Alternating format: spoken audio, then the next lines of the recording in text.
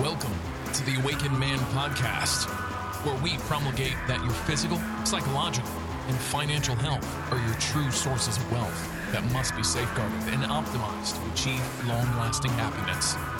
Here we'll discuss tactics on how you may self-actualize to reach the pinnacle of authentic masculinity by embracing true libertarian principles, arming yourself with red pill knowledge, as well as implementing the most up-to-date holistic health biohacks to optimize your health.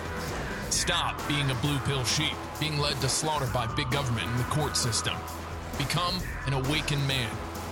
Here's your host, Gregory. Hello everybody, this is Gregory and welcome back to another episode of The Awakened Man. I hope you're well today. I know the audio is not the best, but it's better than the audio was before.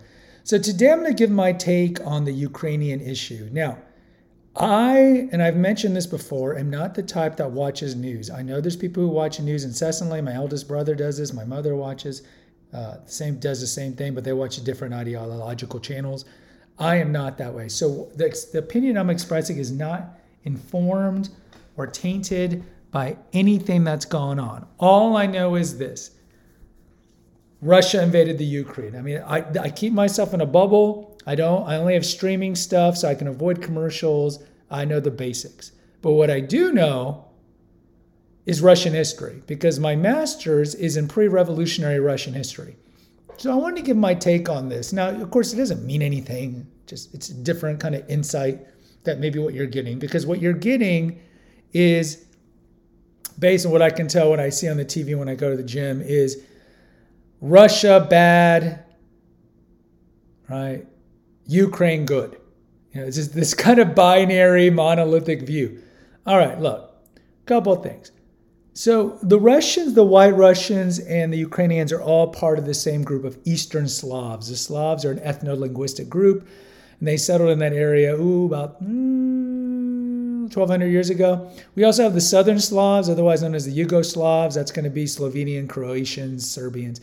Then you have the Western Slavs, which are the Poles, Slovaks, and Czechs. They're all related. Either way. So the Slavs in the early days, like 1,000 years ago, were actually mixed with some descendants of the Vikings. And the Vikings would go down the Dnieper River and the Dniester River and the White River and the Dvina River and the Volga River, all these to get down and trade with Byzantium, which was down in the Black Sea area. So the original Slavs, the first kind of Slavic civilization was actually out of Ukraine. It was the Kievan Rus, as they would call it. And the Kievan Rus became Christian because of Saint Vladimir. We still venerate this guy. He's more venerated in the Orthodox, but he was the one who brought the Russians, so to speak. But this was headquartered out of Kiev, not of Moscow. Moscow was a podunk little village at this time around 980, 990 AD. And he brought civilization. So the first kind of what we would call Russian civilization was actually in the Ukraine. And then for a variety of reasons, you have the Cossacks invading and the Mongols and all this later on. Eventually, the Slavic power moved up toward present-day Moscow. St. Petersburg did not exist. That was a creation of St. Peter the Great. Or I should say Peter the Great is not a saint. In the late 1600s, early 1700s. But later on, especially with the rise of the Romanovs, in the late 1500s, early 1600s, after the time of trouble, you saw this expansionistic kind of Russian state under the Tsar. Now, we definitely had the Tsars before the Romanov rules. You have like Ivan the Great, 1400s, Ivan the Terrible. And they expanded through Siberia, through Yermak. Yermak was the first guy who went across the Urals, and he realized, oh my God, all these people are a bunch of cavemen. So, within 100 years, from the 1500s to 1648, they crossed Siberia, and then they expanded that way because of all the fur trading that they made a lot of money on it. So Russia grew. And so later, under the true Romanov Tsarist Russia, they expanded into Central Asia, which would be like Borat's land, Kazakhstan. And they kind of asserted themselves in kind of in the Ukraine and later in the Baltics and so forth. But understand the Baltics are Germanic people, like Estonia, Lithuania, Latvia. I mean, really, the Estonians are actually related to the Hungarians. But my point is that they're not Slavic. So the way Tsarist Russia saw things was we are essentially the leaders of the Slavic people, in particular the Western Slavic people, but really all the Slavic people. And that the Tsar saw this as his hegemony, as his land.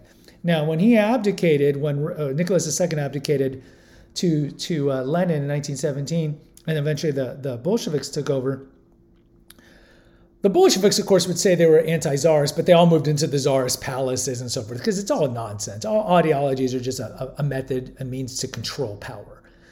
So under the Soviets early on broke up the Russian Empire into 22 autonomous regions. And so you saw later on like the Moldovan SSR, the Lithuanian SSR, the Ukrainian SSR, Soviet Socialist Republic. And that's the way it was essentially until 1990 when the fall of the Soviet Union happened. Now, Russia at the time, when it was essentially the Soviet Union, still viewed all these lands as theirs. So in 1990, the Soviet Union broke up and all these autonomous zones that they had created under the Soviet Union became their own countries. Well, Yeltsin and later Putin saw this as, no, this is still essentially Russian land because it was Russian land under Tsarist Russia, and certainly under the USSR, which saw all that land as a kind of that bequeathed to them from Tsarist Russia. So that kind of brings us to today. So the Ukraine is and was always the breadbasket of Russia. And you saw during some of the failed communist collectivist plans of the 1920s and 30s, you saw tens of millions of people starve to death. And kind of collectivization, like, oh, we want to grow wheat. No, this land's actually for corn. No, you're going to grow wheat. And of course, tons of people died. So the Ukraine had a lot of mass starvation under kind of communist malfeasance and idiot policies. Either way, so the Ukrainian people do have their own identity, but they are essentially Russian. They're all essentially the same, and they all essentially share the same history. Now, it's understandable that the Ukrainian people wanted to have their own independence from Russia. But if you look from 1990 to really to today, it was all just autocrats, former Soviet autocrats were masquerading as democratic leaders. And so you have this idea that the Ukrainian is this bastion for democracy. No, it's really not. It's run by oligarchs just like Russia was. Anyways, so let's get to recent times. So with NATO is a defensive alliance that was created during the Cold War. And the belief of NATO was if anybody attacks NATO land, all the countries would attack back, namely the United States, because we're the forerunner of NATO. Now, the communists had an equivalent group called the Warsaw Pact, and it was the same thing. If anybody attacked the Warsaw Pact countries, the Soviet Union would attack. So the Warsaw Pact were essentially all the countries that the Soviet Union took over after World War II, so that would include Poland and Hungary and Czechoslovakia and all these countries. So the last 20 years, you saw the United States essentially telling Ukraine, look, well, first of all, they made guarantees to Russia under Yeltsin and later Putin. We're not going to make or want these Eastern European countries to come under NATO. Because America understood that the Eastern European area was essentially still Russian domain. It was always Russia's kind of borderlands, Russian buffer zone. But they made lies to Russia and said, we're never going to go in this land. But ultimately they did. They accepted all these countries into the Warsaw Pact that were former Soviet countries like Poland and the Czech Republic and so forth. So they lied straight out to Russia about incorporating these countries into the NATO. Then, about 20 years ago, Baby Bush said in Bucharest at a conference, he's like, yeah, we want to bring Ukraine into NATO. Now, of course, Putin at the time was like, no, this isn't going to happen. The Ukraine is essentially linked to us. It'd be like telling Wales that has been connected to Britannia, to England for 700 years, that they're going to join an ideology that is completely contrary to them. No, England wouldn't allow it. The United Kingdom as a whole would not have allowed it. So Putin is like, no, there's no way Belarus or Belarus, as we call it, White Russia, or the Ukraine would ever enter NATO. We will never allow it to happen. But the idiot West kept pushing it and say, oh, they're going to join, they're joining. Of course, the Ukraine wants it because they want protection from Russia. But honestly, it doesn't matter what the Ukraine want because we get sucked into these wars if, for example, Russia were to invade Estonia, Latvia, Lithuania, which are all now in NATO, which were always, I would say, the last 300 years under Russian kind of hegemony. But originally they were Hanseatic League Germanic kingdoms. So that's where we are today. So I would tell you this. So Putin is like, we need to get rid of the Ukrainian president because, of course, he's courting NATO involvement. And he says, all I want to do is get rid of the Ukrainian president. If you guys want to assassinate him or oust him, then I would stop. Whether or not that's true or not, who knows? I mean, none of us really know Putin. Okay, it's just like when we say, oh, Selena Gomez seems nice. You don't know that. You don't know Selena Gomez. I don't know Selena Gomez. You don't know Putin. So it would be equivalent, and I would say it's like this, what happened to Cuba. So when the communists took over Cuba, or let's say the communists took over Mexico in the height of the Cold War, would the United States have tolerated it? And I would tell you, Mexico's not the best example because Mexico ethnically, historically, and linguistically isn't a part of America. It's radically different religion and democratic values and just different history. But it would give you an idea. If this was 1958, and believe me, my families, my people down in Mexico, if you look at their constitution in 1917, it is very Marxist. Look at Cardenas. He was the president in the 30s and 40s. Very left-leaning. But either way, let's say if there was a revolution in 1958 and Mexico became avowedly communist, like Cuba Castro did. Do you think the United States would tolerate that? When we know going back to Teddy Roosevelt, really going back to the Monroe Doctrine in 1820, Western Hemisphere is our bitch. This is our area, especially North America. It's our area. And the United States would never have tolerated an open communist Mexico. Just like we didn't tolerate an open communist Cuba and we tried to assassinate Fidel Castro. And this is open. I mean, this is not even like a conspiracy theory. We tried to assassinate, and a lot of them were just idiot attempts. So we know Bay of Pigs, for example. So why is it bad that we try to get Castro out of Cuba, but it's bad if Putin wants to get the comedian, actor, president out of the Ukraine? His name escapes me right now. I mean, we have to look at the double standards. But Mexico's not even the best example. The best example would be Canada, because Canada is essentially the same ethnic group linguistically. It's essentially WASP upbringing. Quebec was Catholic, and French, but essentially it's a WASP founding both Canada and the United States. Would we have tolerated an open communist country, Canada, that we share so much history and values with, to the north of our border, that could invade us at any time? There's no way in hell we would ever have tolerated that.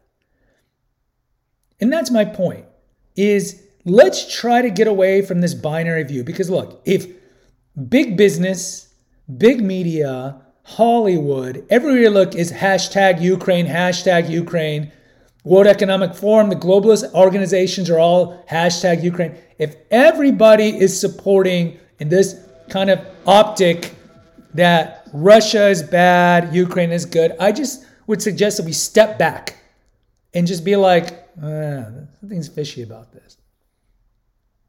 And again, I am not supporting necessarily the invasion of the Ukraine by Russia. Be very clear. I'm just giving you a historical perspective and a historical analog as to how we would handle it if something happened to our sphere of influence. Now, I don't know how this is going to play out. This could all be a prelude. Again, the globalists could have arranged this, and eventually Russia, we could get involved militarily, which would be idiotic, but we know that essentially the wars are concocted by rich men to get poor people to fight in their wars.